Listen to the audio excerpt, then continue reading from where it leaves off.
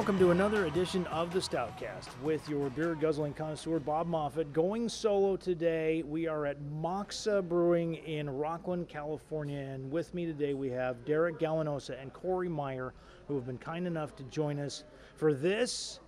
It's America Day.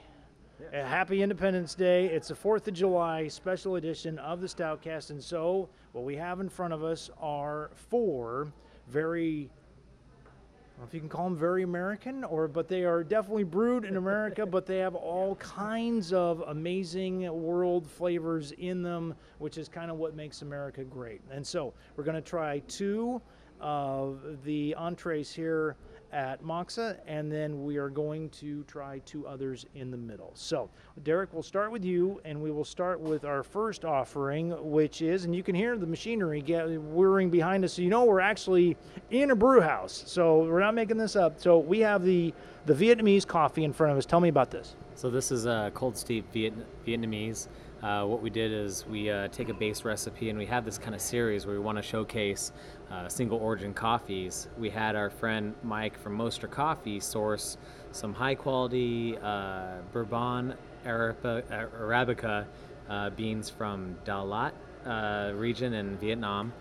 He got a few pounds of those, roasted them, sent them down to us, and he just added a lot of dark chocolate, dark fruits, kind of characteristics while not being overshadowed by this big, robust Imperial Stout. So it's a great showcase of this coffee within this beer. You taste the coffee, you taste the beer. We didn't we want to showcase origins that you can really taste. There's some that are a little bit too delicate, and we want to put them in the beer, and there's some that are a little bit too acrid, too acidic, that we also don't want to put in the beer. So this is kind of right in the middle. You get a lot of the flavors, a lot of the nuances of the single origin coffee. So how do you come to a coffee that you like? Do you have to drink the coffee that's made from the beans, or is it a scent, or what's your...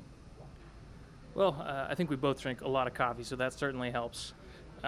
What you get from infusing coffee into a beer is a little more akin to what you get from a cold brew process.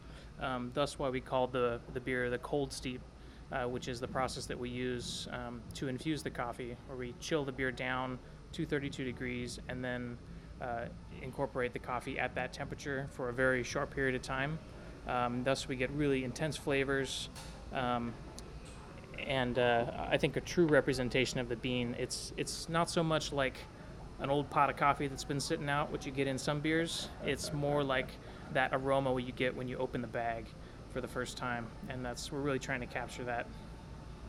Anything else in the process of making it that makes it a little bit more difficult or different? I think just our Imperial Stouts in general, we max out our mash tun, our brew system, and just try to incorporate as much malt and beer flavor as possible inside of our beverages in our menu that we have here. And this is just an example of going hard on an Imperial Stout and then really infusing this really high quality coffee in it to create something special. So really it's just our Imperial Stout process in general is pretty special to us, just because we take full advantage of our brew house. We try to make this big, robust beer and kind of take it above the recommended grain bill amounts that the manufacturer recommends to other people. We kind of we like creating big beers here. And just tell me about the finish. I mean, and again, the desire to get that scent of coffee more than the taste of an old pot of coffee. You nailed it.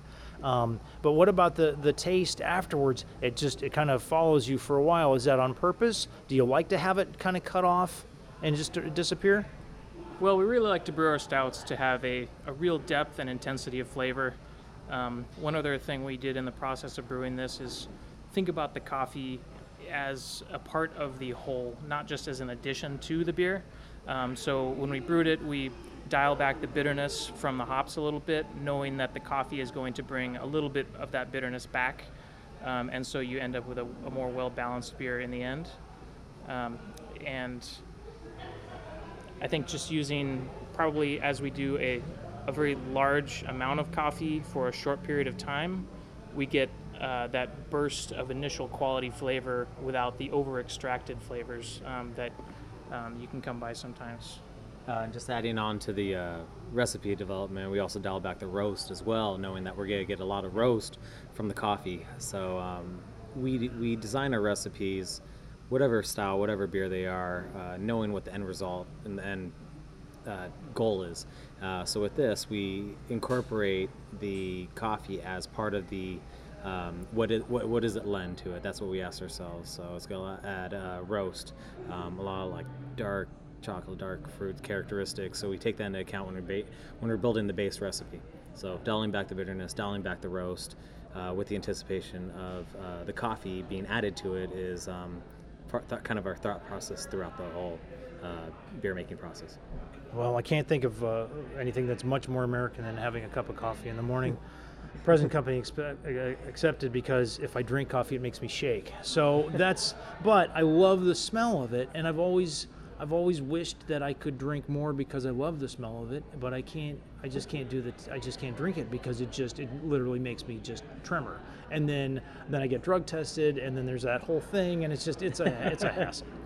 All right. So did you mention the alcohol content of this bad boy? This one is 11.2%.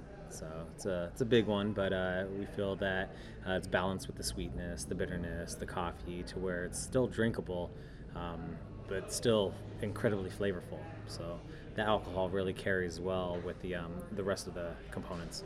Okay, so we're going to have a moxa sandwich, as it were. We're going to start off with the Vietnamese coffee, and then we're going to end with the Imperial Stout that's going to be released actually just in a couple of days, and so it's like a sneak preview, if you will.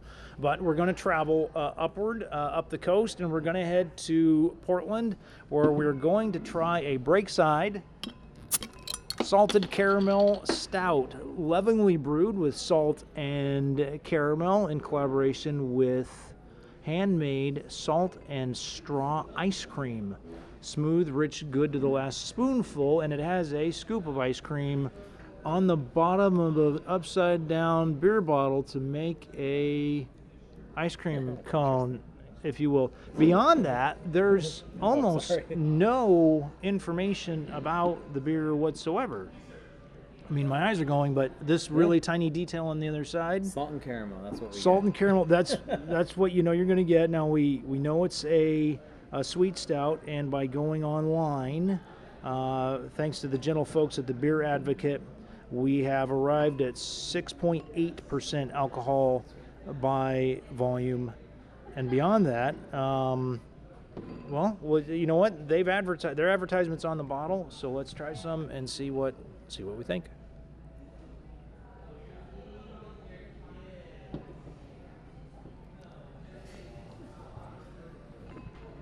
Now, while that's settling and we're trying to get a handle on that, what's your opinion of trying stouts back to back, and how the one that you just had may affect the one going forward, and how many sips it might take to get an accurate gauge of what you're really looking at?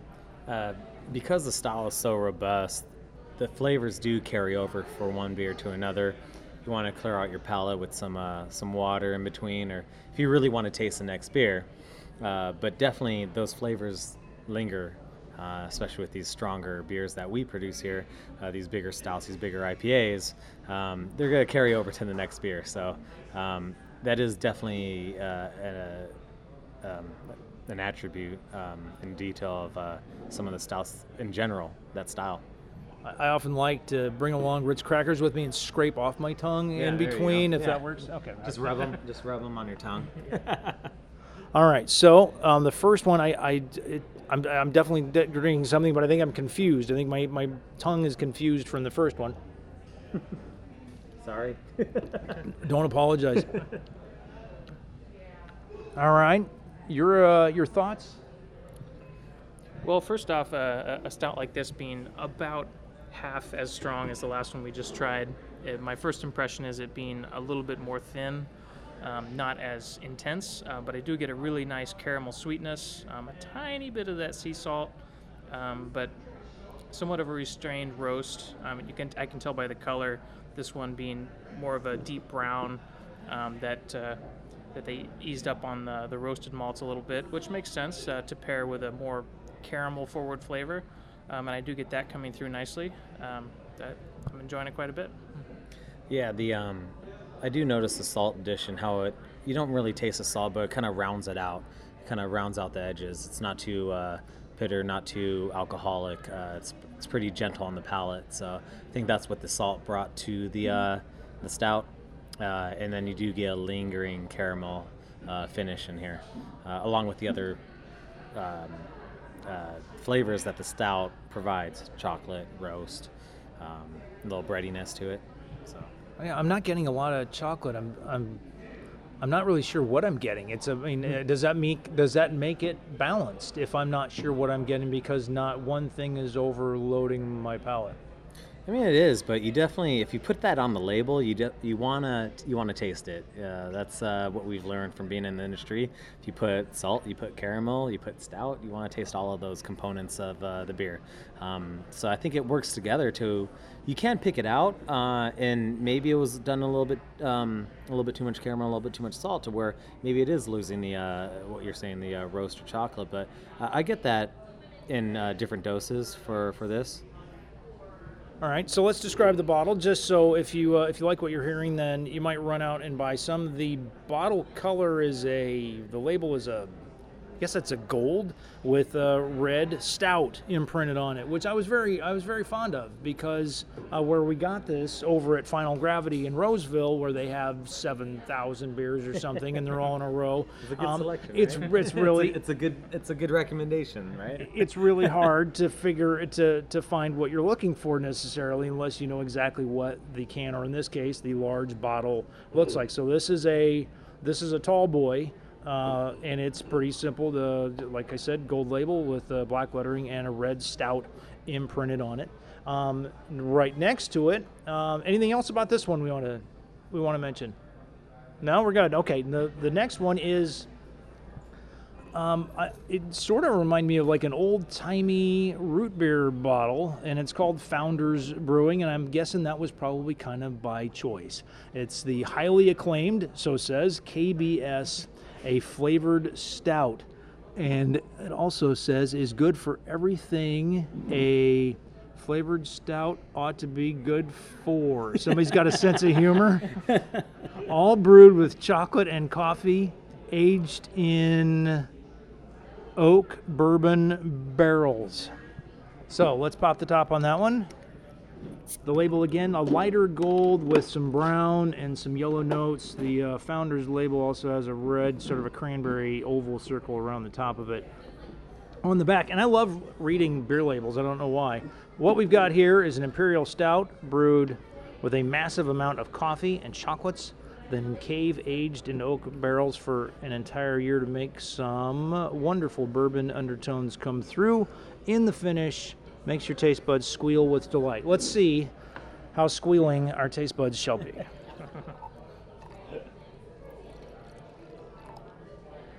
Now let me ask you, while you're pouring, you're a gentle soul when pouring.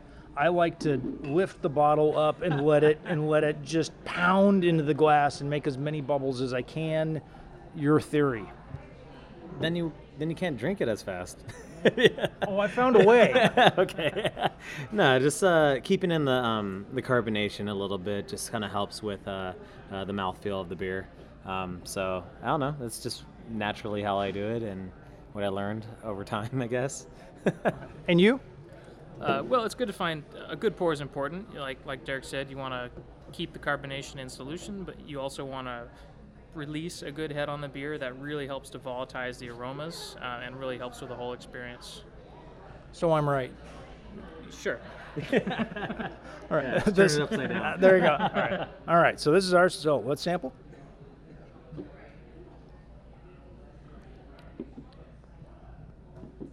Well, bourbon's certainly the first thing that hits you right in the mouth, and then followed by coffee. I'm not sure if I'm getting any chocolate in there, but it definitely, and again, and this is something that I think I've said in every episode is, what does it say it's going to promise you, and what does it deliver? It says that these two things are going to come hammering home, and they didn't lie.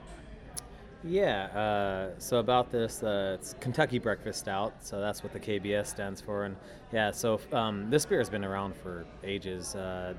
There's a year date on the back that kind of notes when this beer is made. But yeah, they've been making it every year for as far as I can remember. But having it distributed out to California, that's just fairly recently. But this one, I do notice all the flavors that are described, especially coffee. Not too much barrel character, but definitely the coffee comes through for me. You're not getting a lot of barrel character? Not too much compared to some other barrel aged beers that I could tell it's there, but not as strong as some other ones I've tried. And you, Corey? Well, you mentioned wanting to get punched in the face with all the flavors that are listed on the label, and that's something that we definitely have taken to heart here. So, like Derek said, some of the stouts that we've tried, and I guess calibrating our palates as we must do as brewers, unfortunately, we come across some that are very, very barrel forward, intense bourbon. Some beers that smell just like a fresh bottle of whiskey, which is sometimes really nice, sometimes it's a bit much. This one, as you mentioned, has been around for a long time, and I get the impression that they may have dialed back the aging in recent years as they begin to produce more, which just makes sense. And there's a nice character of oak and a little bit of the vanilla you get from the wood in the background there. It sort of ties it all together. Nice coffee in the finish, and chocolate's, I guess, in there somewhere, kind of all mixed in. At what point do you are you going to lose something? Can you put 4 flavors in a beer and say, hey, there's 4 things in the beer and you're going to taste them all? No, as long as they work, and they have to be complementary, and the quantity of each has to be balanced in the fact that you can taste each other, or all the components that you're saying is in the beer. For this one, I'm kind of curious to see if it was 100% barrel aged or not, knowing that. How would you tell? Experience, tasting experience, beer drinking experience. They probably won't tell you. Yeah, but yeah, I don't know. The beers that we've had that were 100% barrel aged, they're really potent, really strong. With this one, it's kind of dialed back, but with a nationwide distribution footprint, it would be kind of smart for them not to release as many barrels and kind of create volume by diluting it just a tad with fresh stout. And how would you tell, or what you said 100% barrel aged? What does that mean exactly? Not 100% aged for over a year, or just aged in a barrel and served as is, rather than brewing a fresh stout or a fresh beer and blending it back down to create more volume. So just different techniques and just different business practices. It just depends on what your goal is, what you're trying to promote. 12.3% alcohol by volume. According to its website, Founders Brewing does keep them in the cask for an entire year. So excellent. There we go. All right. So I'm not sure how. Yeah, we don't have any music going on in the background. So we try to give her kind of a gauge as to like excellent, very good, or incomplete or not for me. So where would this fit for you? This one is I've been loving KBS for a while. I don't think it's the best beer I tried or towards the very top. There's some crazy ones out there. But for a widely distributed barrel-aged beer, this is towards the top, definitely.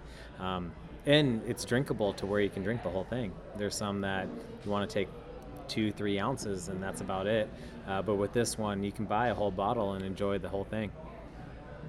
Yeah, I'd say this is definitely very good on your scale. I'm definitely enjoying it, and it's really nice to be able to go out and buy this now that they are distributing to California, whereas it used to be you'd have to really hunt for it or find somebody to share it with you.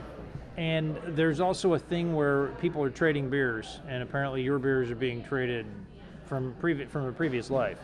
Oh yeah, or you want to speak to just beer trading, or I guess I'll talk. Yeah, I trade beers as well, and that's how I've been doing that for a while. Not as much right now, but there is that secondary market where you are in regions that people cannot get that beer, and vice versa. You see this beer online, you heard it tastes great, you want to try it.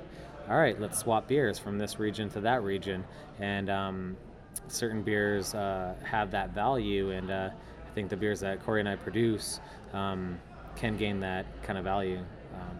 Yeah, hopefully they get to share it with us and bring it into the brewery. That's what I'm hoping for. How'd you get into this racket?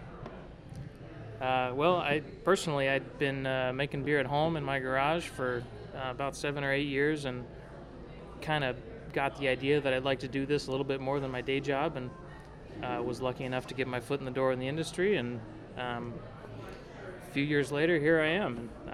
No turning back. So it's just a hobby, become passion, become a career, and I'm very happy to be here. And you were down south. Yes, born and raised in San Diego, lived nowhere else and up until last October. And same thing, I saw somebody homebrew, saw a friend's dad homebrew, blew my mind, bought some equipment, read a book, just taught myself how to brew, and tried to learn every day. A couple years later, graduated with a marketing degree, but put that aside to try to get into the brewing industry, and got my foot in the door, climbed the ladder, and yeah, here now, and get to create our own recipes, and just having fun with it. And our good man Scott Williams has come by. He's our audience of one. This is the first time we've ever had an audience, so congratulations. You're our first audience member. Scott, he's part of the business. He's a partner and CEO, so not a random fan.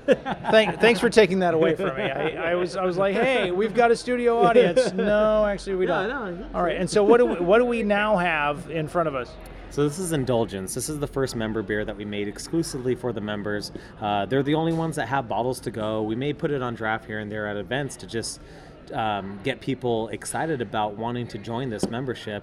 But this is an Imperial Stout, 14.1%, non-barrel aged, and we added vanilla, coconut, and cacao nibs to this. Just kind of, it's a German chocolate cake inspired beer. So you get a lot of the different components, the sweetness, the coconut, and the chocolate going all over your palate. Well, it's definitely chocolate. It's that's the first thing, and then after that is the stout, is the Imperial Stout part of it. It's I don't know. I've had a couple off of it, I think. This is one that's good to let warm up. It's pretty cold off the taps, and those flavors are really kind of hidden down in there. And as the beer warms, they will really start to change as you work your way down the glass.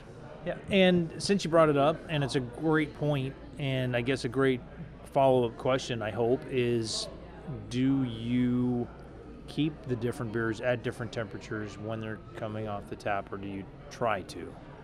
We would like to, but the way we have our draft system set up here, we only have one large box, and they all get set at the same temperature. So unfortunately, we're not able to do that as much as we'd like to, but I think a beer like this sits in front of you as you kind of work on it slowly, and by the end of the glass, you will have had the full experience. That or buy another beer, let this warm up as you drink the other one that can be desirable at colder temperatures. This one will be your dessert. That is a marketing major there, ladies and gentlemen. Sold. Okay, and now I think we're done with this one. Sure. We've saved the best for last.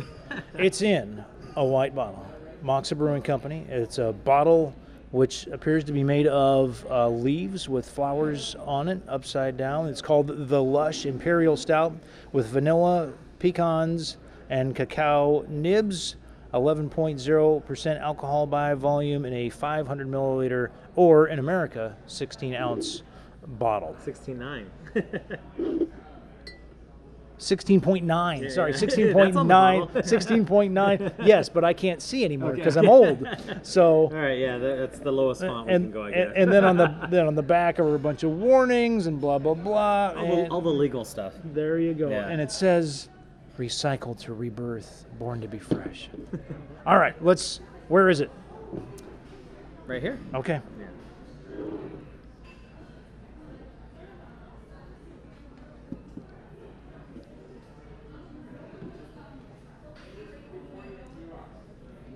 I got to say, I think we actually did save the best for last. And so here's what we do sometimes. is we will go to a brewer, we will try their wares, we will compliment them greatly, and then we will go off into a quiet room somewhere and say, all right, so what did you really think? Because you don't really want to come out and say one thing or the other, because sometimes you might insult the brewer or you might overly compliment them because they're sitting right in front of you. Me, I don't really have a filter, so we're good. That's fine. We love feedback. Yeah. So the first poll was really fantastic. I got it. Is there chocolate? Correct. Okay, I got hit with chocolate like immediately. It was like, bam, that's chocolate. And then the second one, I got a whole bunch of other different flavors that come in, and I guess what causes that, or what caused that with this particular beer? But sometimes you'll have one and it's like, okay, oh hey, that's a thing, and then you take a second one, you're like, oh wait a minute, that's not that thing, that's something else.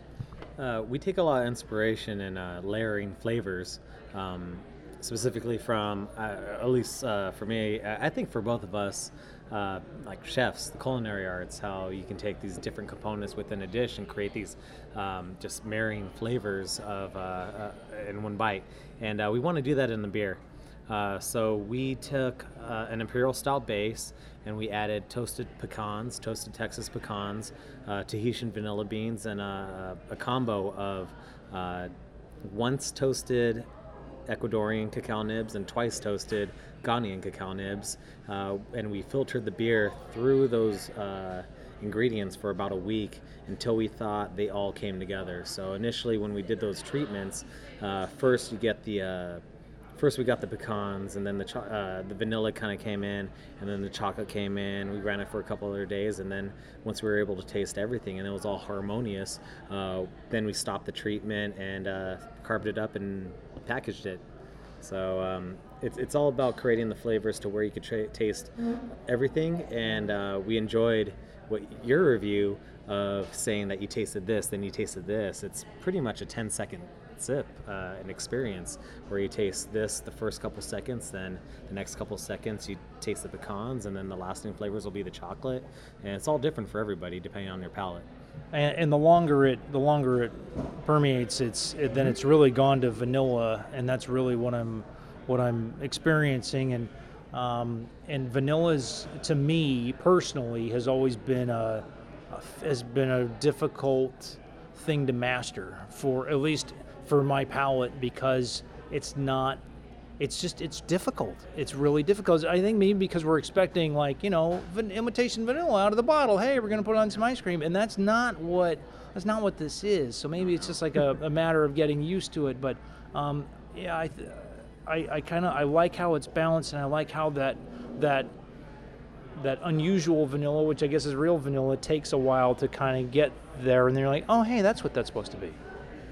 Yeah, and I think we both feel that there's absolutely no substitute for real fresh vanilla beans. And in this beer in particular, we used over $1,000 worth of vanilla beans, Tahitian vanilla beans that were infused over the course of a week. And the flavor you get from there is nothing like an extract that you might use in your cookies. Like you mentioned, it's a much more pure, rounded, rich flavor that we feel really helps to bring together the other components of beers like this. Like the pecans have like a sharp, roasty, nutty edge. The cacao nibs have a little bit of bitterness, and the rich chocolate, and the vanilla just kind of brings it all together into an experience that you can taste like one thing the first time around, and then maybe as your palate becomes primed to the bitterness from the cacao nibs, it's not as sensitive to that anymore, and then the vanilla starts to come out, and then the pecans start to come out of the aroma as the beer warms up, and it becomes a whole drinking experience like that. Our audience member just shouted out from beyond, ask about the middle tank. What's in the middle tank, and where's it going? So it's a beer that we brewed with Tornado San Francisco, which is one of the top beer bars in America, if not the world. Just high quality beer, great ambiance, and just a great place to be for craft beer. And they've been around for over 30 years. So we're making a beer for their next anniversary, their 31st anniversary. It's going to be an imperial stout, but then we're going to blend it down with 30% by volume of raspberry puree. So it's to just be this dessert. It's the description is imperial stout. What are we calling it? Vanilla and raspberry ice cream stout. We're going to add some lactose to it, which is some milk sugar, giving it that cream element, but then it's going to have some slightly sharp, very fruity characteristics of having so much raspberry in there. Anything else to add to that? Yeah, this is just another symptom of wanting to do as much as possible into these beers, and then even more than that. So we originally were going to put, I think we talked about doing 10% by volume of raspberries to get like that vanilla raspberry swirl in there, and then eventually we ended up at 30% because why not? More is always better, and we've yet to reach the ceiling where that's failed us. And I guess just I tried a, what did they call it? Red velvet chocolate cake. It was a stout. This is in Boston, and the stout was actually one of the worst I've ever had. And then they mixed it in with some raspberry liqueur and then called it red velvet, and that just made it worse. So how do you make sure that abomination that happened there doesn't get repeated?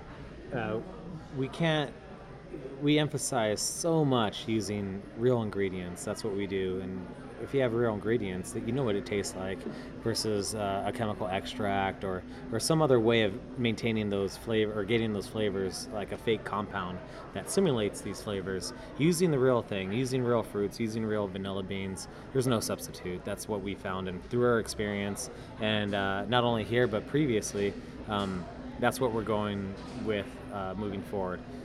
You taste real ingredients, and there's no substitute for that. Yeah, like Derek said, the real thing is you can't go wrong. I mean, a raspberry is 100% raspberry, and that's not offensive in any way. And if we were to use a fruit extract, those easily become just quite disgusting, honestly.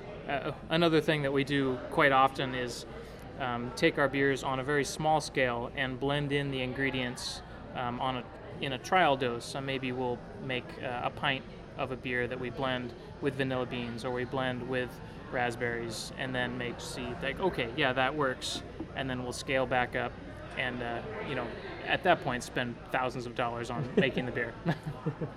So from Rockland, California to Portland to Michigan, we have covered, what is that? It's 3/50ths, yeah. Which means Yeah. which means really we have 16 more of these to do for the next 16 years. We're going to have to hit like another 47 states. So we're going to be busy over the next 16 years doing this. So we want to thank Corey Meyer, Derek Gallinosa, and Moxa Brewing for having us here. Happy Independence Day, gentlemen. You too. Thanks for coming by. Thank you. Yeah. And that'll do it for the Stoutcast. Thank you for joining us. See you next time.